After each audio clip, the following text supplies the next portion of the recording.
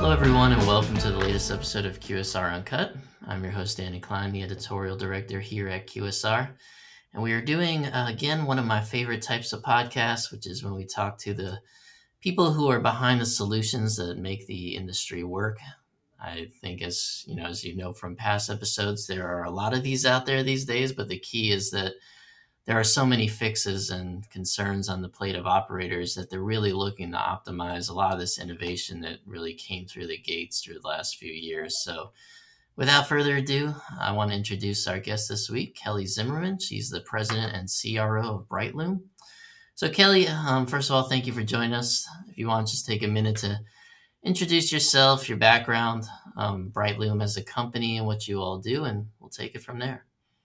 Absolutely. Thank you so much, Danny, for having me. So my name is Kellie. I run Brightloom, a really exciting and up-and-coming data platform company that has been working, over the last 2 to 3 years at really fine-tuning our platform built for restaurants like all of your listeners. I've been in the software industry now for about 20 years. Oh, that makes me age myself. Well, if and it makes you feel better, I've been a journalist for about 20 years, so okay. It's close. You never, until you have to say it out loud, you don't believe it, right? But now I have to. Well, yeah. This year we do this Young Leaders to Watch article every year, and I'm now officially too old to be in it, which is terrible. Not that I was ever going to be in it, but just the fact that every person that I pick on there this year is now going to be younger than me is very sad. Anyway. Well, we're wise, right? We're wiser. Yeah, I'll take it. What I tell myself. But I've spent, Danny, a long time in the tech industry. I've worked automating expense reports, tax, even spent many years really focused on e-commerce, and certainly through that big age of marketplaces and e-com companies through like Shopify, et cetera, coming to life. And so, I've seen what really, good marketing. And, I really think that e-com, because of its ability to really rely on its digital capabilities, has really, I think set the tone for a lot of how business should run. And so I'm excited to be a part now of Brightloom. I've been here 3 years to kind of bring, I think, that expertise and thinking into how do we help restaurateurs, owners, operators, marketers.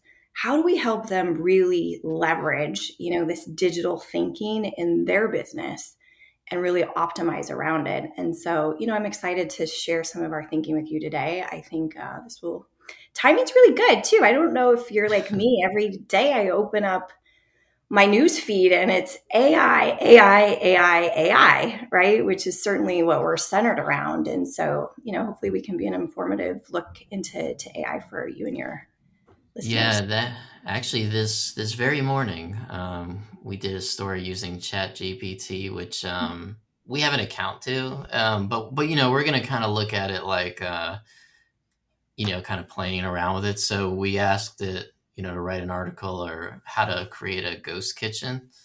And so the way that we phrased the article, though, is like we asked AI how to make a ghost kitchen. What do you think of what they said versus them writing articles for us? Which it's interesting as a tool. We'll definitely figure out ways to have it help us. But it was a pretty interesting.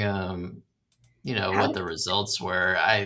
Some of obviously what it's doing is kind of just searching Google, right? And then one thing that we've learned to do is at the end of it say cite your sources, and it'll show us the articles it pulled these things from. But yeah, it was kind of fun.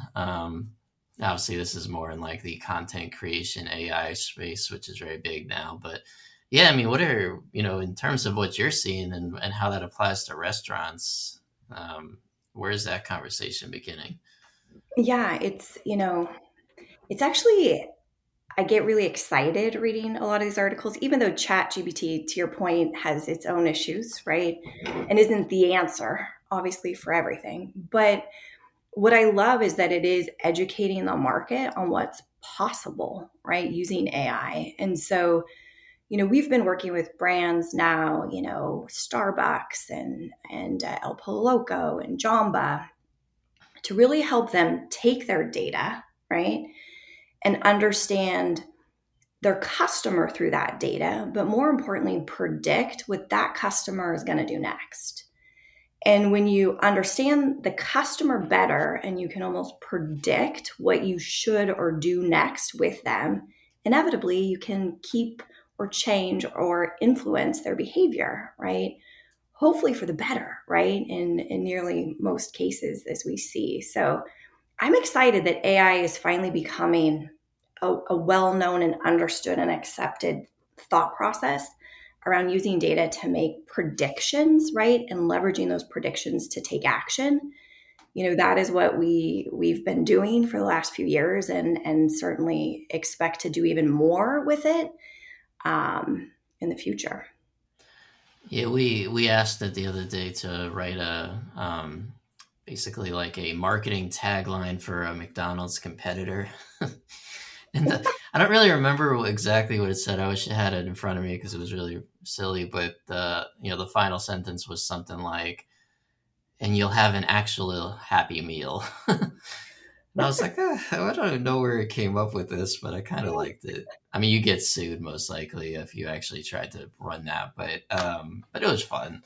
Mm-hmm. And I think you're right. I mean, I think it's really helping the mindset of thinking what happens in the future, and Yeah. how it can.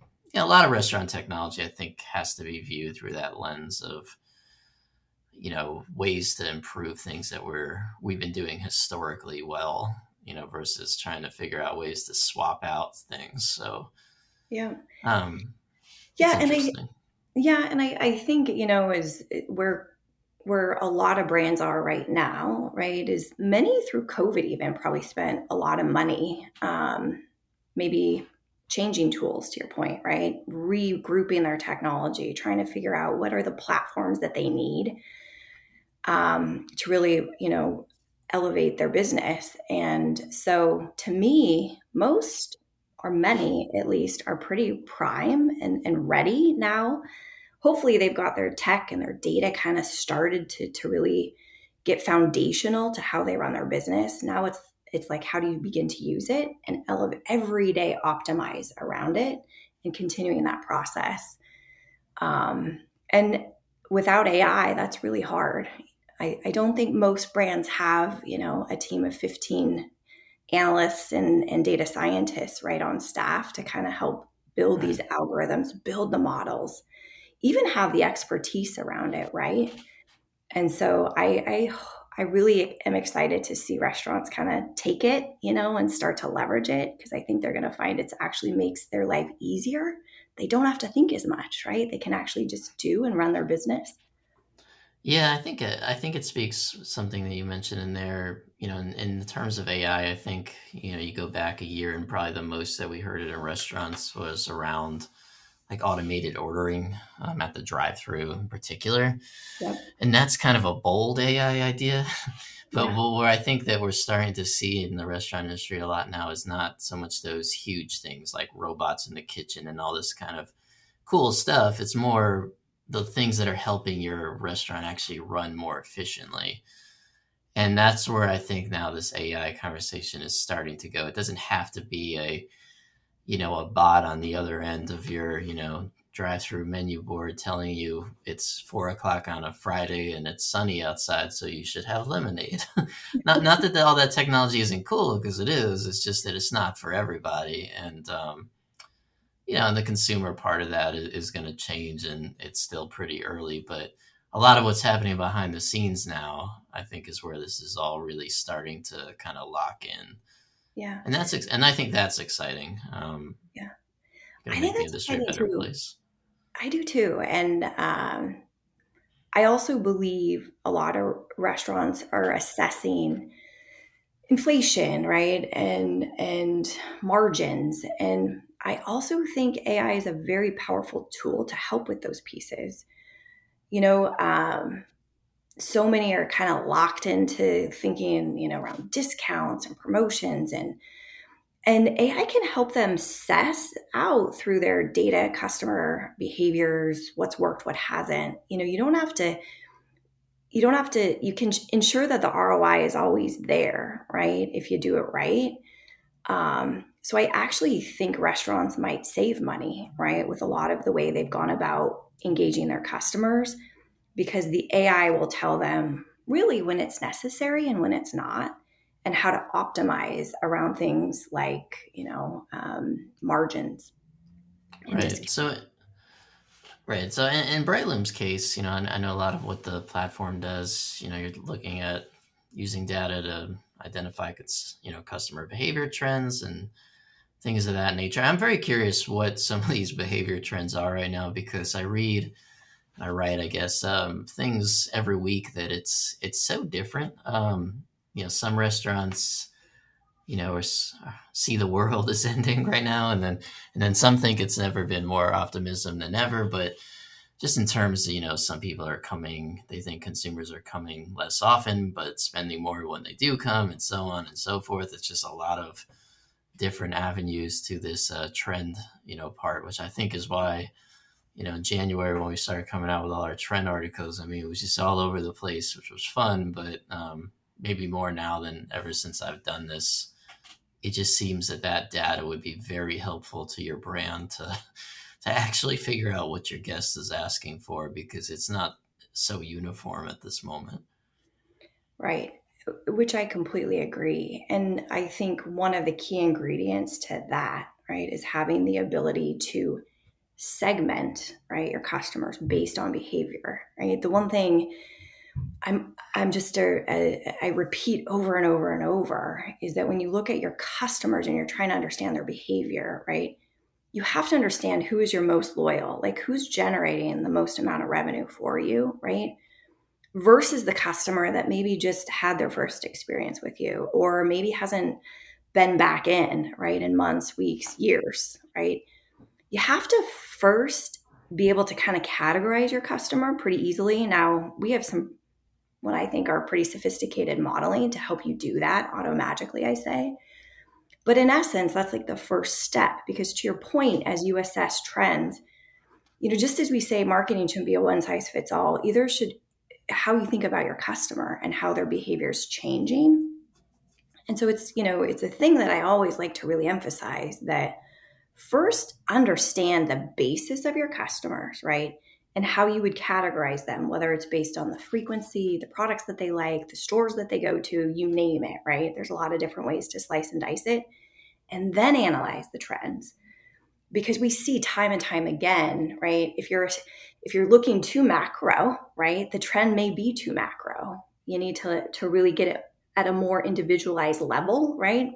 We always say it'd be ideal if it could be one-to-one, right? We know that's definitely hard to get to that level, although some brands are getting kind of close. What's the trend of that one customer, right? But that being said, it's definitely an aspect that I think every restaurant should be thinking about right now. Who are my customers?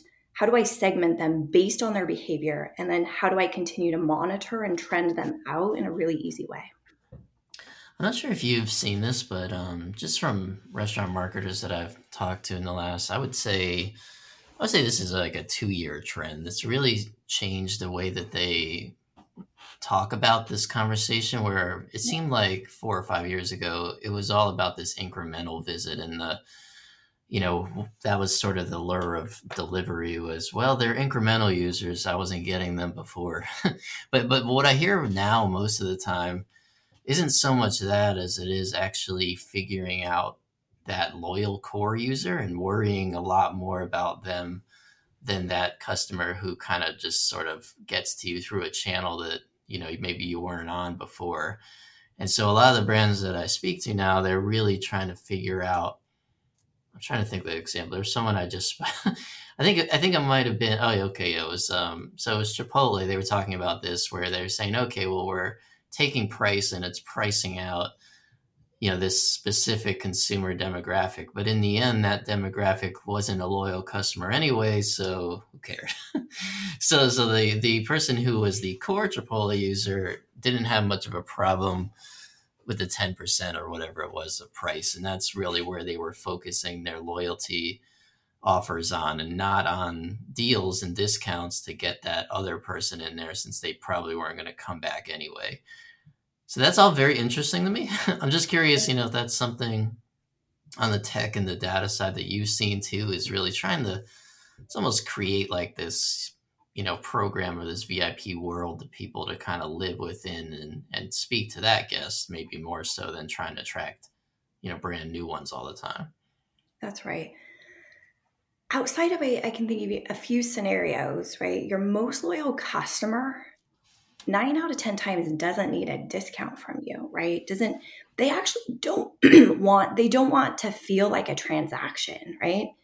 They want to feel like a customer, like to your point, even around a VIP customer, a very important customer, right? So I think as brands, I love that Chipotle story. I completely see that in our data set too, as we're working with brands, that you could be wasting, in fact, hurting your relationship at the upper end of your customer loyalty base because you're not thinking in the ways in which they want you to think. They'd rather be recognized, right? They'd rather feel special outside of anything else because chances are they're going to come back tomorrow because they like your product.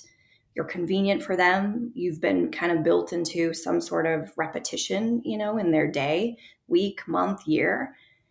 And so the goal here is just to improve that, what I call the more emotional relationship with them versus the very transactional one. Yeah, I think a great example of this, if you're just kind of looking on the outside into the industry right now as a consumer, is just look at what Dunkin' and Starbucks did and how it kind of angered a lot of people. Oh, Especially yeah. on the Dunkin' side, whereas like they changed the loyalty program to essentially make it harder to get free things. Yep. But the way that they kind of moved around, what they were offering, and Starbucks just did this recently, again, harder to start earning, but different types of experiences for those who do. They were essentially recognizing this fact that that person who is using their loyalty X times to get free thing wasn't really who they were trying to court. And that sucks for the value seekers out there, but at the end of the day, Starbucks does not have value seekers in its core demographic. And they basically were just outwardly admitting that through their loyalty program, where it was like, well, yeah, our drinks are $6 or $7, but they were never cheap to begin with, so we're not going to give away things for free, but we are going to give you loyalty that comes in a different fashion. And I Yep. think within a couple of years, that's probably going to be what the industry looks like for a lot of these brands. Yep.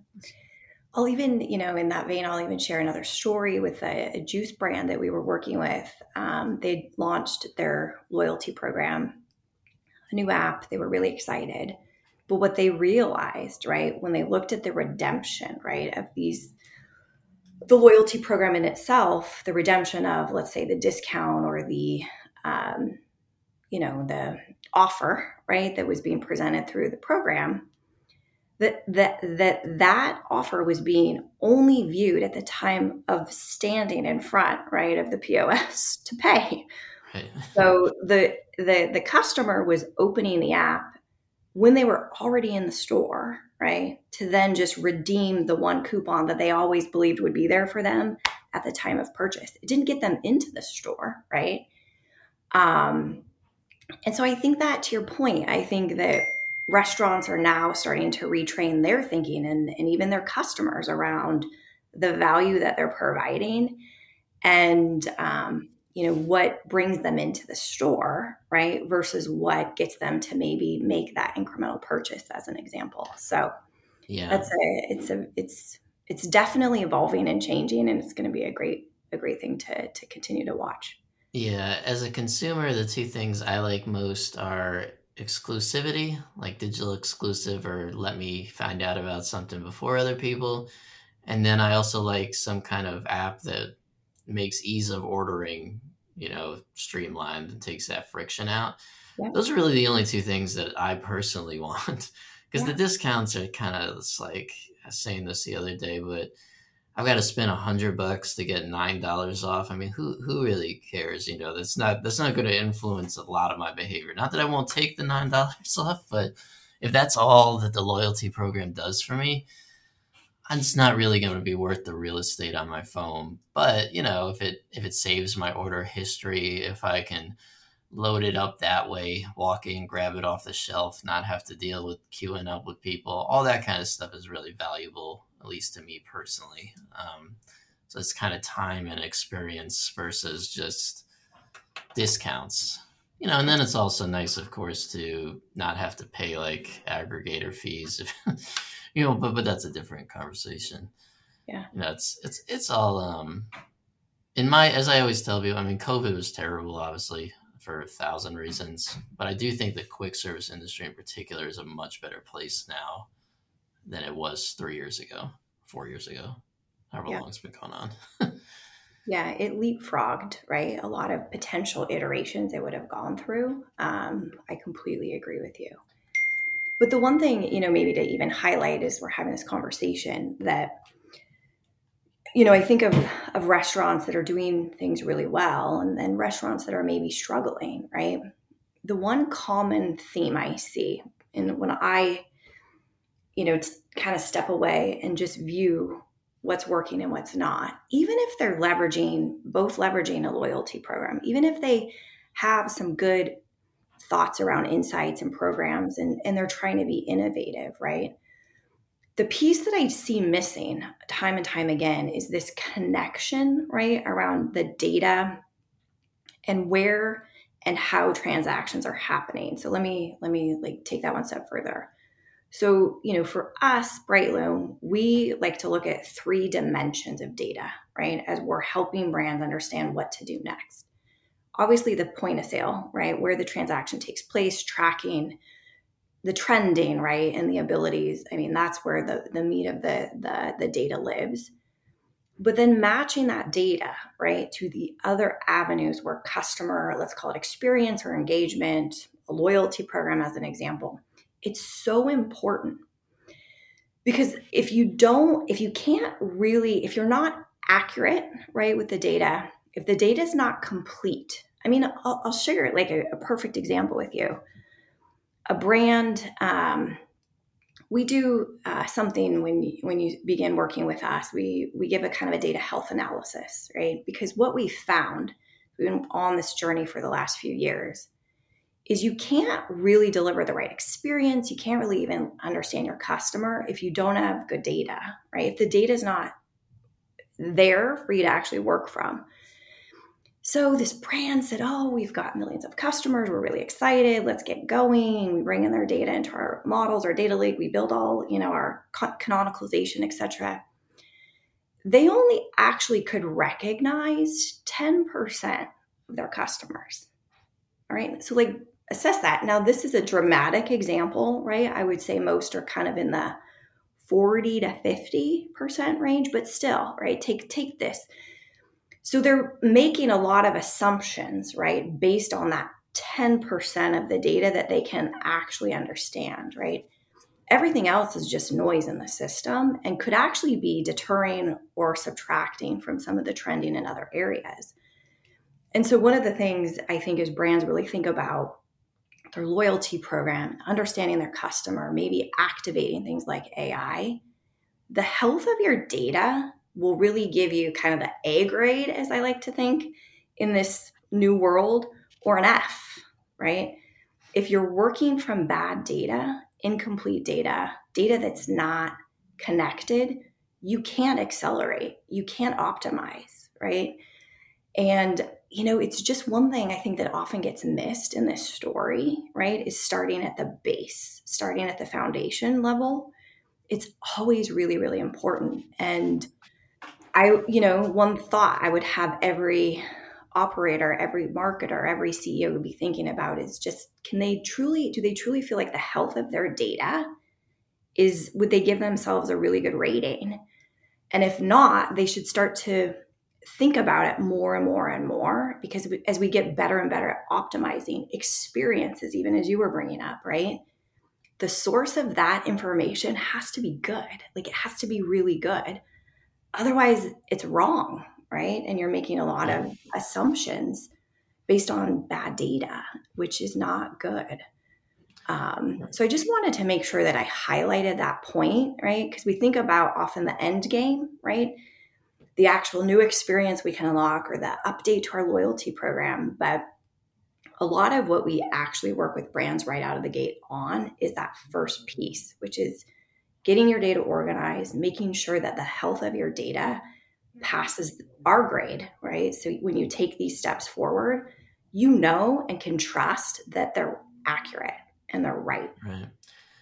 Yeah, and I I don't know know if that. is that another thing maybe you hear come up in Yeah, the well, representation? so yeah, definitely. So what I was going to say about that, I know, someone you work with in the past with Ruby Tuesday or currently, but that whole sector of casual dining, pre-COVID, one of the most common things that we would hear was this click and collect. One of the good things about what's happened with a lot of this digital adoption is you don't really hear that all that much anymore, because at least now that people are collecting data.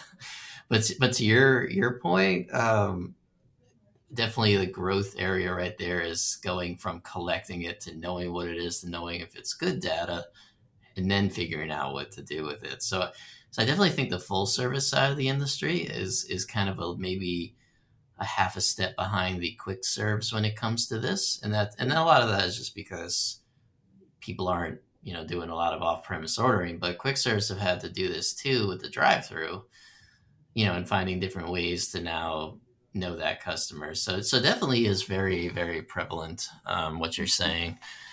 I think there were a lot of companies back 5 or 6 years ago. I remember being at the NRA show. A lot of data intelligence companies. Yeah. A little bit of a wild west at the time, Yeah. because you had POS data, right? And then what else did you know? But Right. now you know a lot more. Yeah. So companies like Brightloom, and this is really where now this becomes an actionable beginning to something better. Yeah. Yeah, which I agree with. And and it doesn't just stop. It never stops, right? Is just another comment I would make around data health. I was even on with a brand this week where something had changed in how their POS systems was tracking information, and all of a sudden data just dropped in its ability to kind of feed the models, etc. And they realized that someone in IT, right, had made a flip of a switch and had actually created some issues for them. And it's just even a simple thing like that, that had that not been immediately understood, right, I thought, wow, 3 to 6 months from now, and you actually might have said, holy cow, what just happened? I'm now missing all this information. You also have to monitor it, right? It's get it in a good spot, but then don't let it get in a bad spot again, right? Like Yeah. continuous monitorization.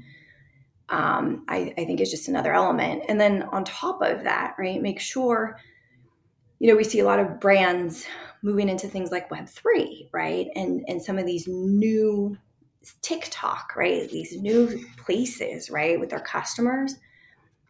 Always be thinking about, how do I bring that data back, right, to my hub of information, so I can always be using that as part of my, ever going ecosystem of information. I always like when dogs bark on these. I'm so sorry. No, I actually And I love thought, that. oh no, here goes the dog. What kind of dog are we talking? I have a Cavapoo. I have two Cavapoos. Because I know what the second. What's the first part? Oh, so like a King Cavalier is Cavalier, yeah. a Cavalier Spaniel and a cockapoo or a poodle, right? Got it. It's a My great. brother had a cockapoo for many years. Yeah. They don't shed, which is cool. Yeah. Well, I was going to say, Cavaliers are pretty relaxed, lovable dogs, right? Very loyal. And the poodle obviously prevents them from shedding. So it's a pretty great breed. But they do bark Yeah. at anyone walking by. I have so before, we're back in the office now, but we worked from home for a while, and I have a Basset Hound, so she became a very frequent guest on my Zoom calls, and she also howls, so her bark was a lot worse and more disruptive than what your dog just did. I've actually seen a Bassapoo, by the way, and it is I was going to one actually weird ask. weird looking dog. I mean, the Basset Hound mixes have they like take the Basset Hound body and then it's like they get the head of it's, if you look up any Basset Hound mix, they're always like that. It's the weirdest thing in the world. But Yeah. How about the eyes? Do they get the basset eyes too? no, it's so like I one time saw a Basset Hound Rottweiler mix, which, how that happened, I don't want to think about. But it looked like it was just a Rottweiler basically, but with the body like this, dog, this long, low to the ground Basset Hound body. It was one of the stranger looking dogs I've seen in life. But so that's what a Basset Poo looks like. It's like half Basset Hound, half golden, whatever it is. But anyway, obviously unrelated to anything. Although I never want to not talk about dogs. So the last thing though I'll ask you, Kelly, before we let you go though, is just to kind of maybe provide like a scope into what awaits us in 2023. It's kind of a loaded question. I Yeah. was just doing. We're in our earnings season right now for publicly traded brands, and profitability seems to be the word of the season. Everybody's talking about that, and I guess that really stems from the inflation side of things. But inflation, customer data regulations, staffing, inventory, so forth and so on. What would you kind of say, and from your view, is what awaits us here? I mean, I kind of as I started earlier. I think. I mean, I obviously all those pieces are going to be. We'll see, I guess, how they play out. But for me, I think restaurants in particular are going to be really focused on driving the most amount of, I guess, loyal behavior that they possibly can through new mechanisms. I hope that more brands will think about things like Web3, right? Finding new ways and new places, right, for engaging their customer and creating a more unique experience. Those other pieces, I think, inflation and all that, I'm sure other experts you have on the call, right, can better talk to those.